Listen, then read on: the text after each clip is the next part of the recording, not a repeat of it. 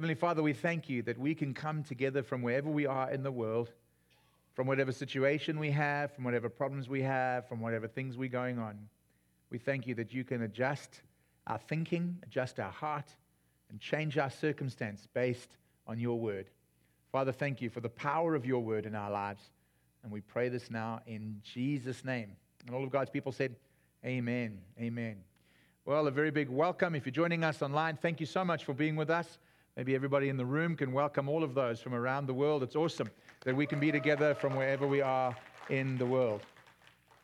We've been having a look at that scripture in Romans chapter 6:23 as regards what is the consequences and what is sin.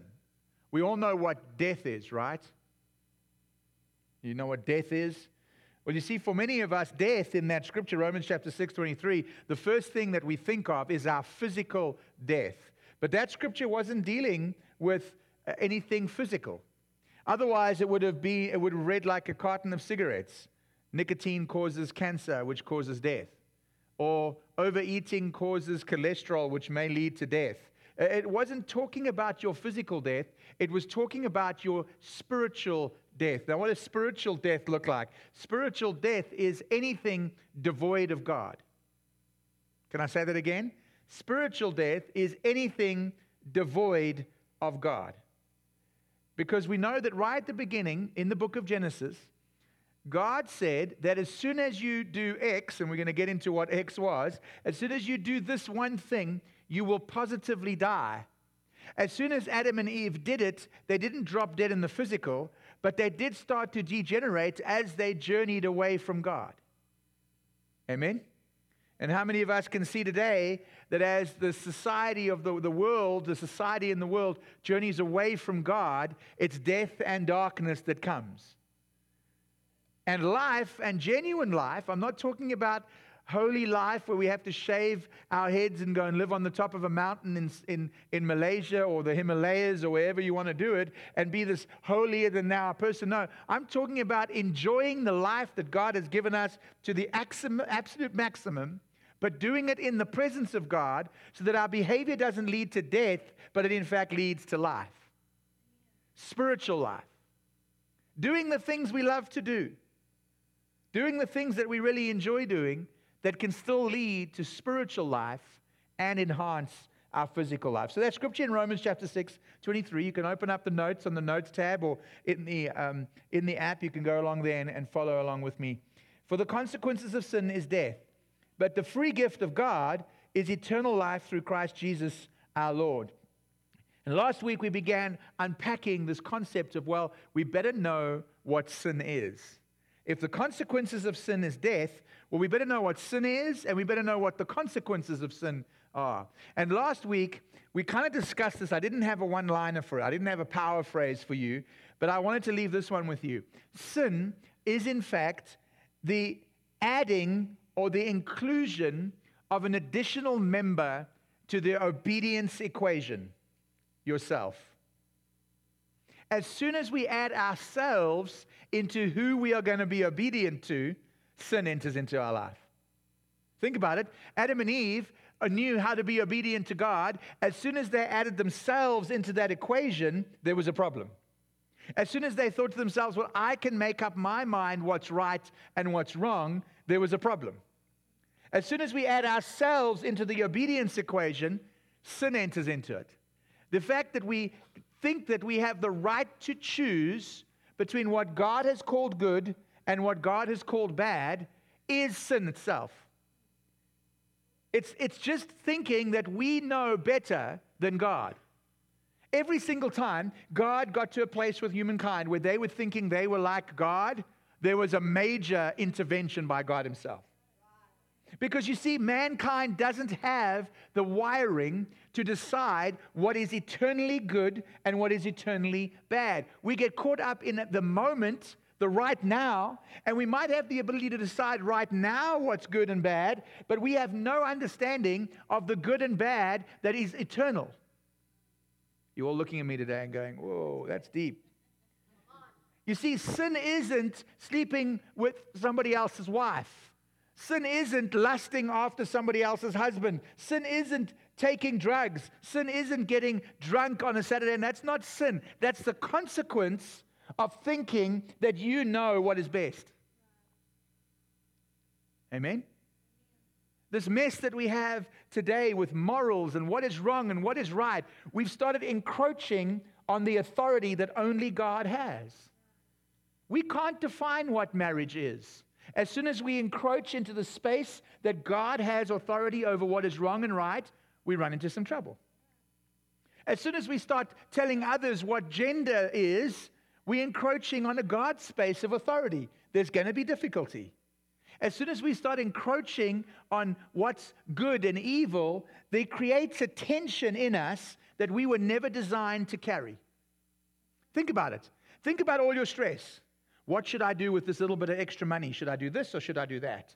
Everything that in life, should I go out with him? Should I not go out with him? Should I marry him? Should I not marry him? Should I do this, what my friends are asking me to do? Should I not do? Everything in your life, every piece of tension is a decision between wrong and right. Can you imagine just for a moment what your life would look like if you didn't have that tension?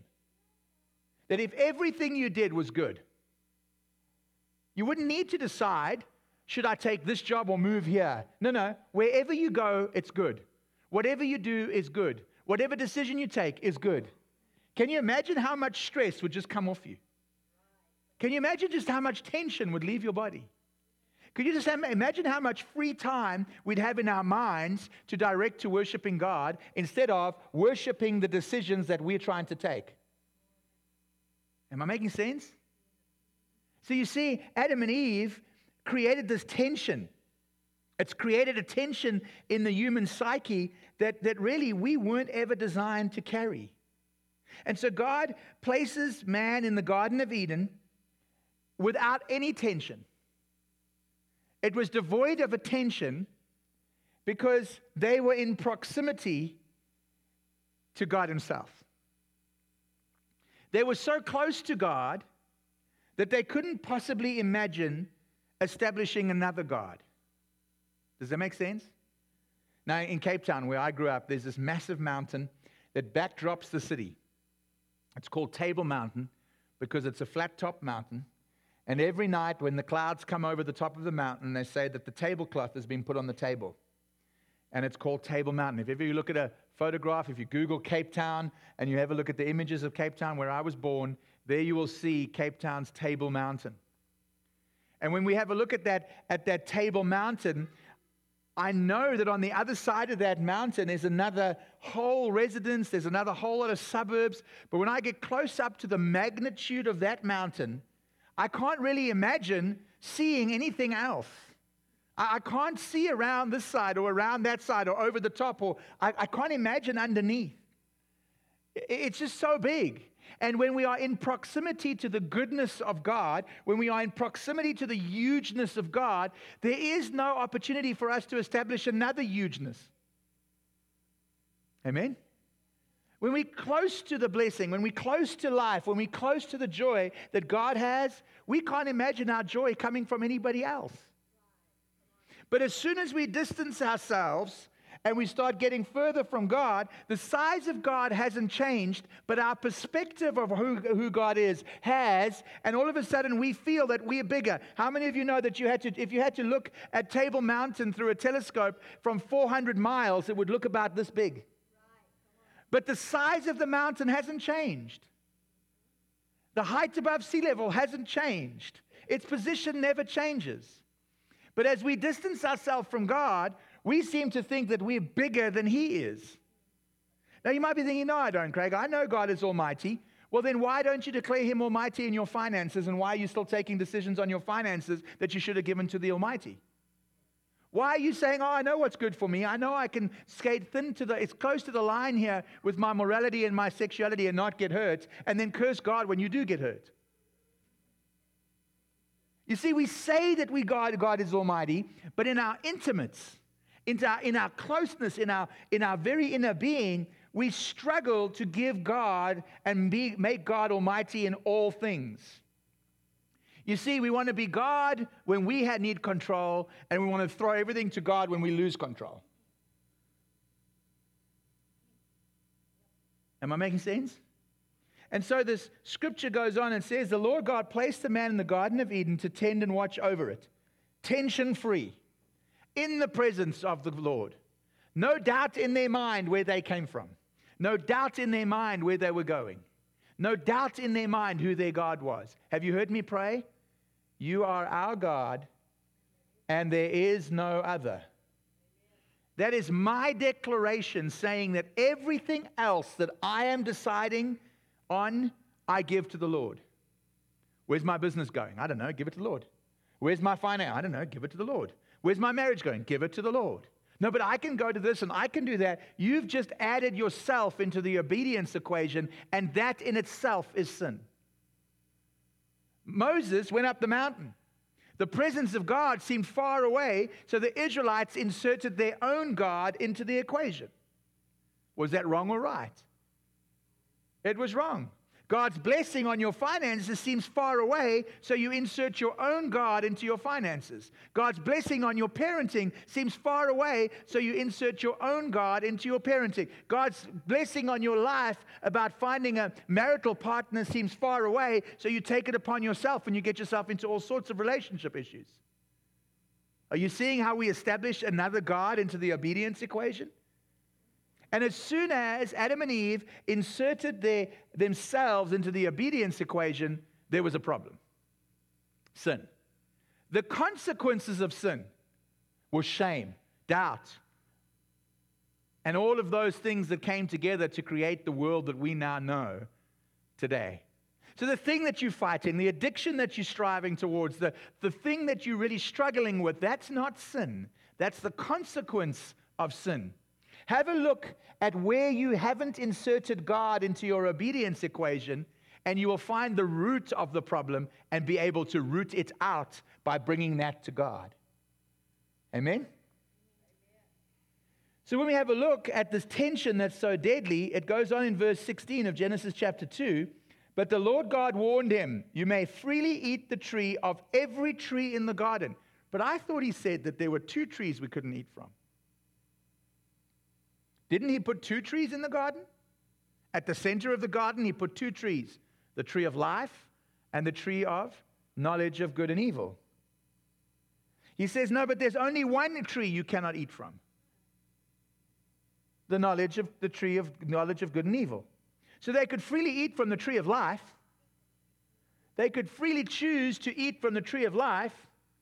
They had one hand on life and one hand on the stress of trying to decide what is life and what is not life. And they decided to neglect the life fruit and pluck of the decision-making process that was going to cast them into tension. They had been enjoying life up until now. They had been enjoying eternal life. They had been eating the fruit of being close to life itself, of being so close to God that there was no death, of being so close to God that there was no doubt that this relationship could last forever and conquer everything. And then they put themselves into their own equation by eating of the fruit of the knowledge of good and evil, by trying to decide what was right and what was wrong. Let me tell you something. What is wrong with mankind today is they have entered into the realm of trying to be God and decide what is right and what is wrong, when it is perfectly clear from Scripture what is right and what is wrong. But we've added ourselves, mankind, into the equation, and we're wondering why it's going wrong. Adam and Eve didn't sin by eating of the fruit. They sinned by deciding or making a decision that they would decide between right and wrong going forward. And Satan just played into this decision. He just said, did God really say? Is God really that big? Are you really that close to Table Mountain? No, surely he said that you'd be like him. Wow, that big. If I make my own decisions, I can be that big. And Pinocchio's nose didn't grow, but the Tower of Babel did. Because we can be like God at the Tower of Babel. We can be like him. We can make decisions. We can choose what's wrong and right. Am I making sense? And so he puts them in there and he says, don't take on the decision-making process. If you want to call the cat lion, or you want to call the lion gobbledygook, it doesn't matter, Because if you do it with me, it's going to be good. As soon as you make a decision without me, it's not going to be so good. And you're going to enter into this tension. Deuteronomy chapter 28 and verse 2 says this. All these blessings will come upon you and overtake you if you obey the Lord your God. If you are in relationship with God, blessings will overtake you. If blessings aren't overtaking you, check your relationship with the Father. Check your obedience equation.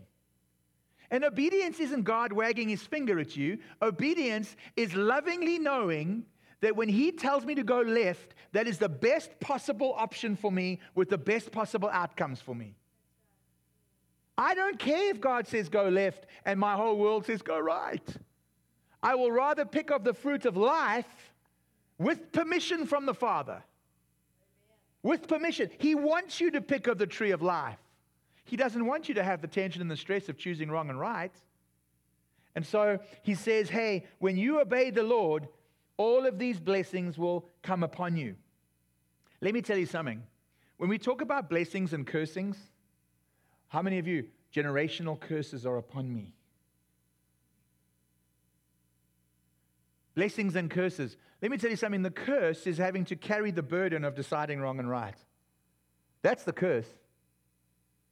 I mean, I just can't imagine. I can't imagine living a life where that threat of doing something wrong is hanging over my head. Did I hit him too hard? Did I explain to him why I was giving him a hiding enough? Did I take it too long? Did I use the right rod? Is the rod in the Bible a 4 millimeter diameter rod or an 8 millimeter diameter rod? What is the rod in the Bible? Is that a leather strap or not? Should I be circumcised or uncircumcised? Oh my word, what do I need to do? Can you imagine living under that kind of wrong and right all the time? That's what we do. In fact, the Bible calls that living of wondering if you're wrong and right all the time the law. Because that's what they lived under. If I did this, I had to do this. If I did this, then I had to find a pigeon and cut off its head and give it half an ephah of barley and half of this, of that. And what is an ephah anyway? I don't know. And oh, my word, I looked at my next door neighbor's cow and thought it was looking better than mine. Oh, here we go again, up to the temple. 2 goats and 2 this and 4 that. And oh, my word. And that's what we're doing to ourselves all the time. We're living under the law. It might not be the Mosaic law, but it's under the law of deciding what's wrong and right all the time. And we know that the law, Mosaic law, led to death. That's what Jesus said. The law, Mosaic law, led to death. Why? Because people couldn't keep it. They couldn't keep up with the tension of living by choosing between wrong and right, what God had said they must do and what they couldn't do. And now we've just replaced the Mosaic law with our own law because we are stuck in this glut of being sinful through one man's sin into the world. He decided that he would choose between wrong and right. He introduced into the human psyche this desire to be like God. And all of a sudden we're walking around with the weight of law on our backs, wondering if we're doing wrong or right. Shame, condemnation, didn't do it right, couldn't do it right, could I do it better? And it's just becoming heavy. And the more we play to this wrong and right curse, the more it plays to our selfishness.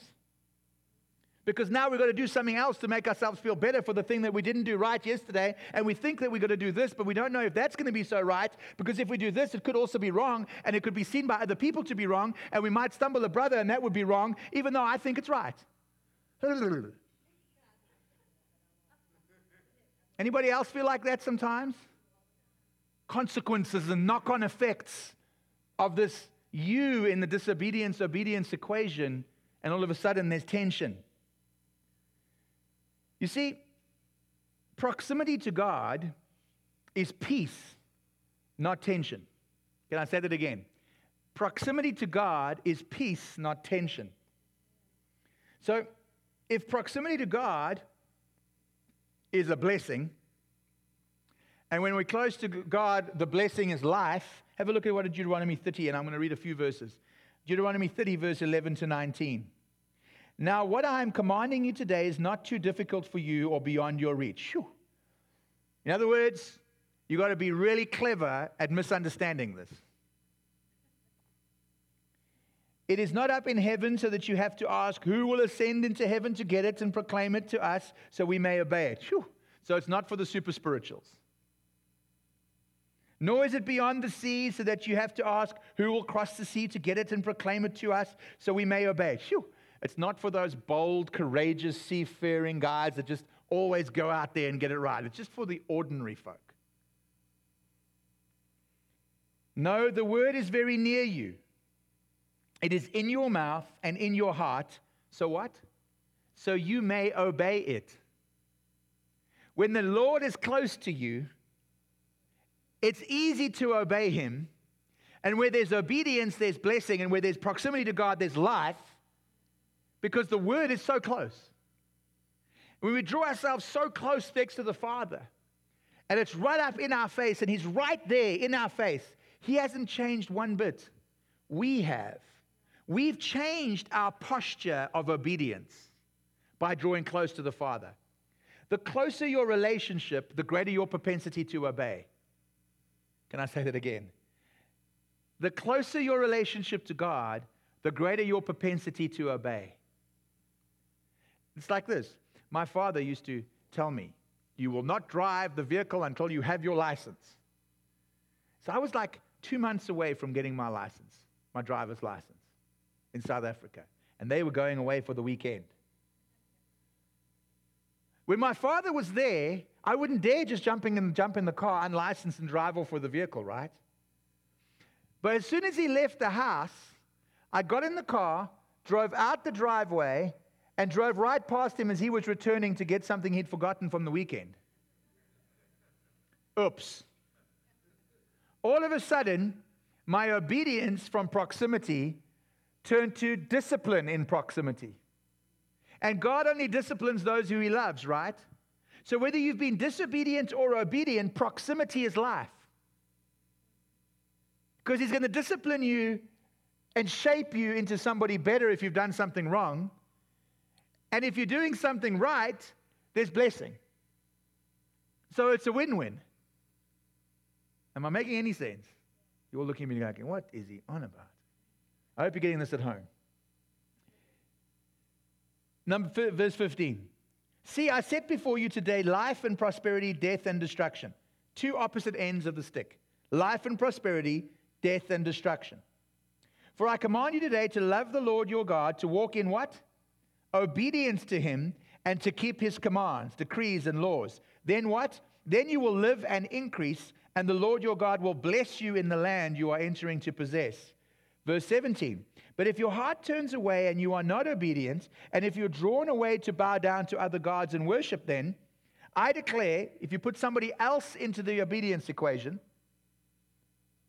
other gods and worship them, I declare to you this day that you will certainly be destroyed. You will not live long in the land you are crossing to the Jordan River, Jordan to enter and possess. This day I call the heavens and the earth as a witness against you, that I have set before you life and death, blessings and curses. Now choose life so that you and your children may live. Wow. Now all of a sudden that choosing life isn't just, oh, I believe in Jesus. That's not choosing life. Choosing life is being obedient to Jesus. And what is Jesus asking you to do? You know what? That's the crazy thing. Being obedient to Jesus is not about being obedient to a whole lot of laws. We know that causes death. Being obedient to Jesus is understanding that the promises he's spoken are about you and for you, and walking out the promises that he's spoken. That's the difference between a heavenly Father who decrees what you have to be obedient to, and you run in the opposite direction as soon as he goes on holiday. With God the Father, he's giving you promises, not decrees. He's giving you abundant life, not a list of rules for you to have abundant life. All we have to do is be obedient to the promise. Look at what happened to Adam and Eve. What was the promise? You will fill the earth and subdue it. You will have in subjection the fish of the sea and the birds of the heavens. You will do this and you will do that. God was speaking a promise over them, and all they had to do was be obedient to him, draw close to him, and that promise would become about, namely a blessing. God is saying, I've promised you that you are already healed. Our obedience is to walk out healing, not doubt, not stress, not condemnation, not speaking death. He's promised you that you're going to have an abundant life. We don't walk out in the spirit of want and lack. Even though our bank account says 0, that means you've got 0 distraction. Amen. You see, when we start understanding that our obedience to the Father, which means life and blessing, is not about a law, but about a promise, now we can begin to understand being obedient to a promise. Am I making sense? And now we get so close to the promises, so close to the Word, we get so close to what Jesus has said, what God has said about us, that we can't possibly believe anything else other than the promise that is right here in front of us. And whether we look left, it's good. Whether we look right, it's good. Whether we look up, it's good. Whether we look down, it's good. God hasn't forced us which way to look. We've still got free will to look whichever way we want. But it's good. But as soon as we pull away from Him, as soon as our relationship becomes distant, now we can see the sky around the mountain, and we can see the sea, and we can see the people on the beach, and we can see all these other things that we can establish as gods in our life. And we've added another being into our equation of obedience. Your proximity to God is paramount to your life and your blessings. And your proximity to God is paramount to you being obedient to His promises. Does that make sense? When evil is spoken over you, it's a word spoken without God. When evil is spoken, somebody comes to you and says, you are this, this, this, and speaks a curse over your life. All that is words without God. Because we know that God is not in a curse. He's in encouraging you. He's in enabling you. He's in picking you up when you're feeling down. He's not about cursing you. So when somebody comes to me and says, Craig, this, and starts wagging their finger at me, I look at it and go, oh, that's not God speaking. I can ignore that. When somebody says, Craig, you'll never amount to much, I go, no, God would never say that to me. That's not God.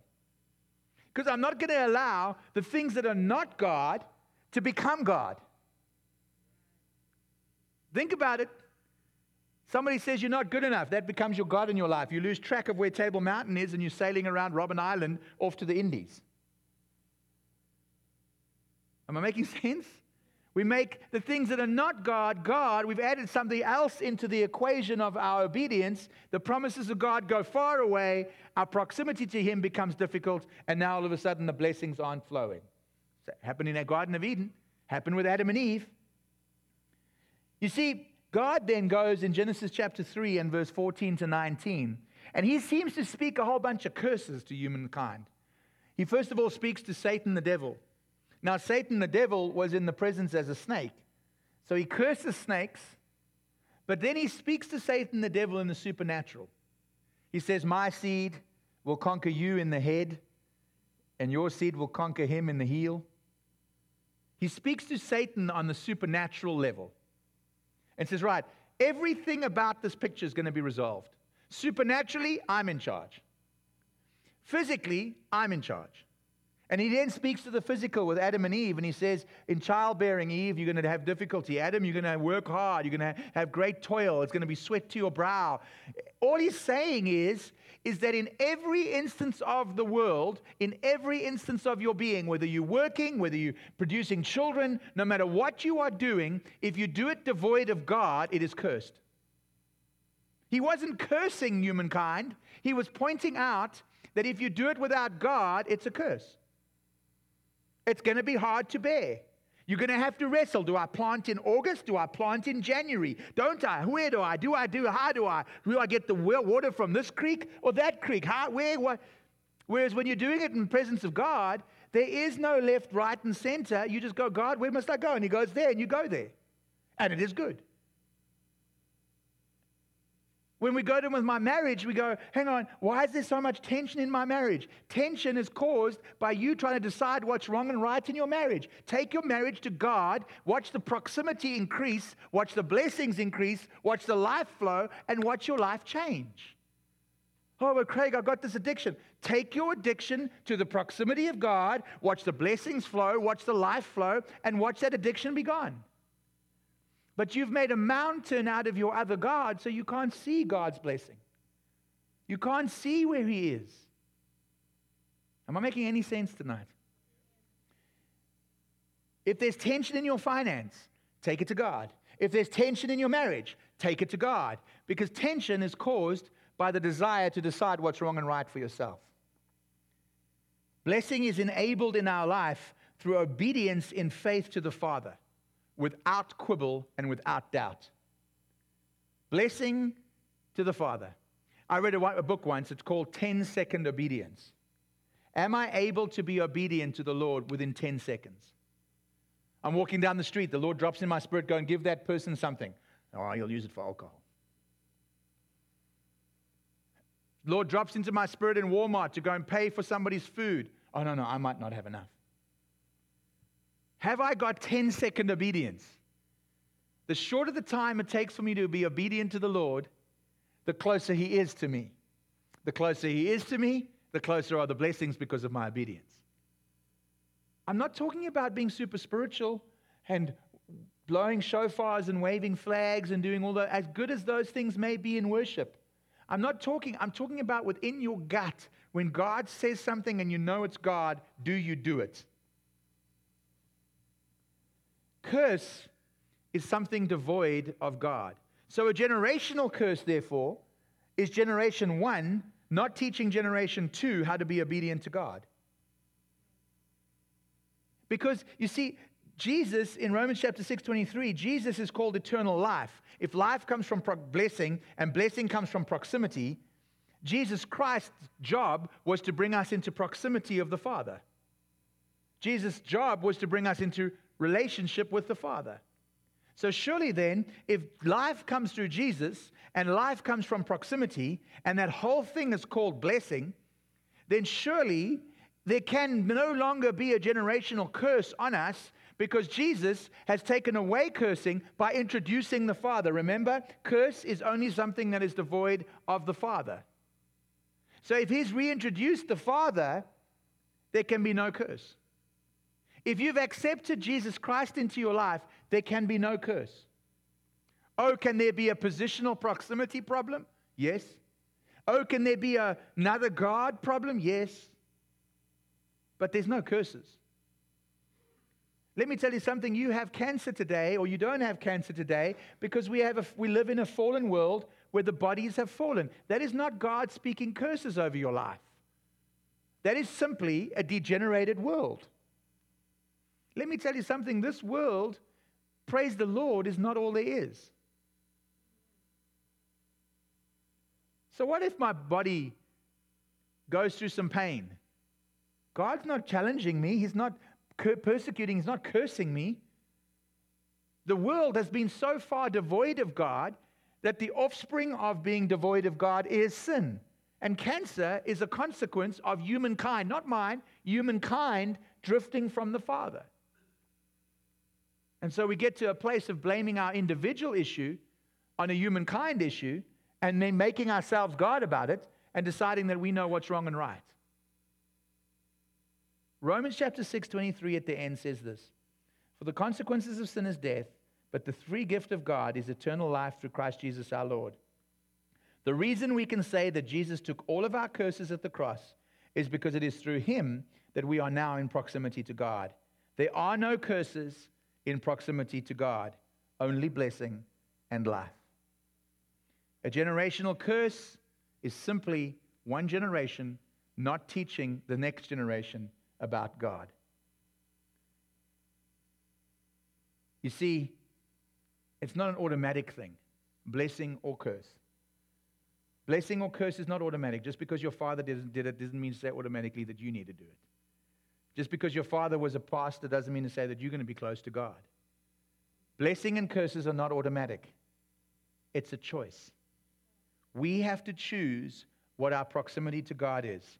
And proximity to God is decided upon with obedience. Obedience.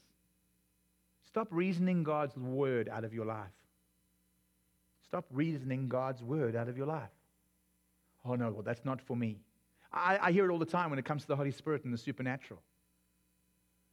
Oh no, that was for the apostles. You reason God's word out of your life. Instead of just going, you know what, I'm going to get as close to him as humanly possible, and what must be, must be. If I draw close to him and I start speaking in tongues, hallelujah. If I draw close to him and I don't start speaking in tongues, hallelujah. I'm going to draw close to him in obedience. It's as simple and as straightforward as that. If the Father says, don't forsake the gathering of ourselves together, I'm not going to forsake the gathering of myself together. If the Father says, give and you receive, I will give. If the Father says you have a life of abundance, I have a life of abundance. I'm the King's kid. I might be undercover right now, but I'm the King's kid. And I'm going to have my day when I shout my praises in the face of my problems and watch my victory. I'm going to have my moment of blessing, but I'm not going to draw away from God. I'm going to keep drawing close to him.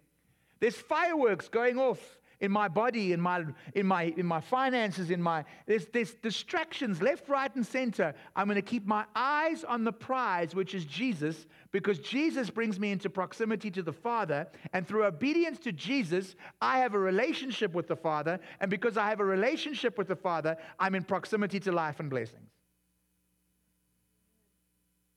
If Jesus says jump, I say how high? Well, hang on, Jesus, were you referring to the Jews or the Gentiles? Was that Greek or Hebrew? Because if it was Hebrew, then it's a female past participle with an adjectival noun phrase attached thereto, and therefore it doesn't apply to me. You decided what's wrong and right. You've just added somebody else, your own intellect, into the obedience equation. Stop it. You don't know more than God. If God says, protect the sanctity of sex before marriage, protect the sanctity of sex before marriage. Oh, but hang on, that was meant for a culture. Come on.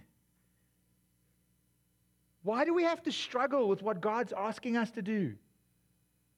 If the Father says, go far away from those kinds of people. In fact, he says, in 1 Corinthians 15:33, bad associations spoil useful habits. When I draw close to those people, I get into bad habits. Okay, I'm not going to get close to those people. Yeah, but I could be the light of the world to them. I could show them Jesus. No, you don't want to show them Jesus. You want to show them a good time. And then we wonder where the blessings are, because if we've been disobedient. You are more than what you can decide you are. You are what God decides you are. And he loves you. He's provided you so many promises, so many things, so many ways of doing things better, so many ways of being anointed as royalty, where things can work easier for you. I remember one time, I might have told you the story already. I was a young kid and I had already started my own business at the age of 14. I had 6 people working for me. We were washing motor vehicles in different housing complexes. And there's one housing complex. The HOA paid us a set fee each month to wash all the vehicles once a week. It's part of living in this complex. And 6 guys used to move in and we used to wash all these vehicles, and they paid me with a check. It was my first check I'd ever got. And I went to the bank, and my father was the bank manager of the bank. And so a bank check of any size back in the day had to lie in the bank for 7 to 10 days if it was from another bank before you got your money. Amen? So I present this check, and they look at this check, and they go, oh, you Smee? I go, yes. Derek's son? Yes. Oh, well, we can clear this immediately. You see, when your name is in proximity to the name of the Father, the issues are cleared immediately. Things are taken away straight away.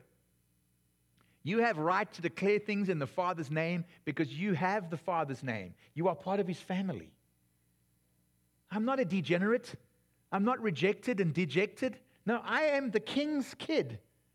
And I stand with that name of Jesus. And I fly that name of Jesus because I know that when I bring myself into the proximity of the name of Jesus, I have life because I am in proximity to the Father. And where their Father is, there is life and blessing. I don't need to reason my way around the Bible. I don't even need to know the Bible. I need to know Jesus. Here's the word. Oh, I'll want to know the Bible when I get to know Jesus. I'll want to know all the stories in the Bible when I get to know Jesus. But when I get to know Jesus, I get to know a promise, not a law.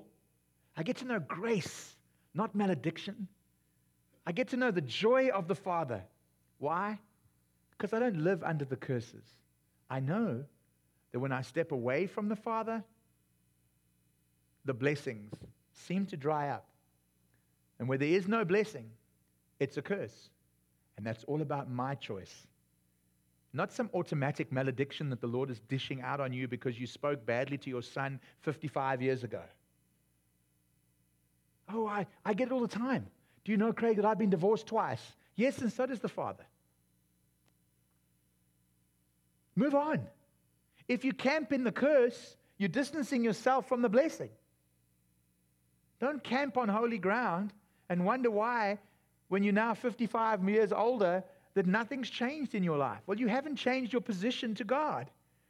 Trust me, the divorce, the issue, the sin, the thing you've done wrong, God didn't go through that with you for you to pull away from Him. He went through that with you so that you could pull towards Him. God's not looking for a reason to curse you. He's looking for any reason to bless you. He's not looking for a reason to say, no, you can't go to heaven. He's looking for any reason to say, welcome, my son, welcome, my daughter. That's why I know that people that we think, oh, they weren't Christian when they died. Let me tell you something. They probably asked Jesus into their life when they were 12, and over the years, they've completely forgotten about that. They didn't even call Him Jesus. They just called out and said, help me, God. That was enough for God to step in and go, you one of mine. We've trumped up the rules and the regulations that we have to get into heaven. God's looking for any reason to put you on your throne. He's not looking for any reason to keep you off it. Any reason to welcome you in. Not any reason to say goodbye. And so we walk around thinking, oh, I can't do this. I can't. God's far away because I've done this and I've done that. And you know what? You creating your own curses. It's not God cursing you. As the toil, as the work become difficult to do, that's because you've lost God in your workplace. And I'll tell you something.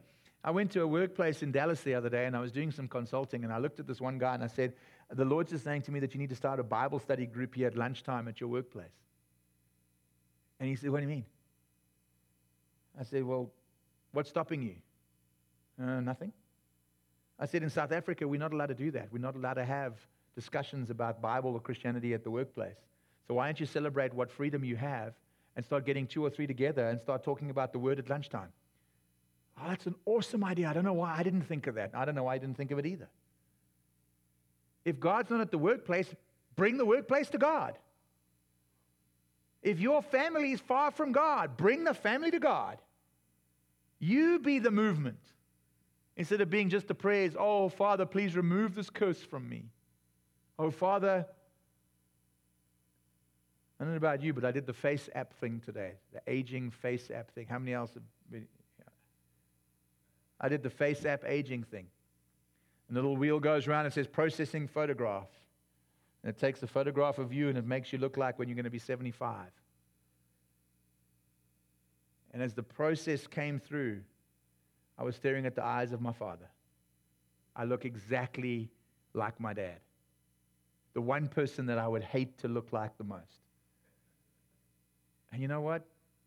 I could have taken that on, oh, I've got all the same traits as my father. I'm going to turn out like my father. I'm going to be just like my father. No, I'm not. I'm close to the Father that brings about blessing, not generational curse, no matter what I look like. Amen? So I want to encourage you tonight. Draw close to the Father in obedience. If He says read your Bible, who cares if you have to read Numbers? Read it. It means blessings. You're going to find something in that word that's going to change your life. Oh, but you know what? Revelation. Read it. You win. Spoiler. You live. 10-second obedience. Amen? All righty. Let's pray together and then we'll do some discussion. Father God, we just thank you that we can come together and just be taught by you. Father, thank you that we can be obedient. And it's obedience to a promise. It's not obedience to a law. Father, thank you that you've set aside the law and now instituted your promise. Thank you that your word is not judgment but grace. And we pray right now, Father, that everything we've discussed here today will be used to change our lives and orientate ourselves towards you. We love you and we honor you. In Jesus' name we pray. Amen.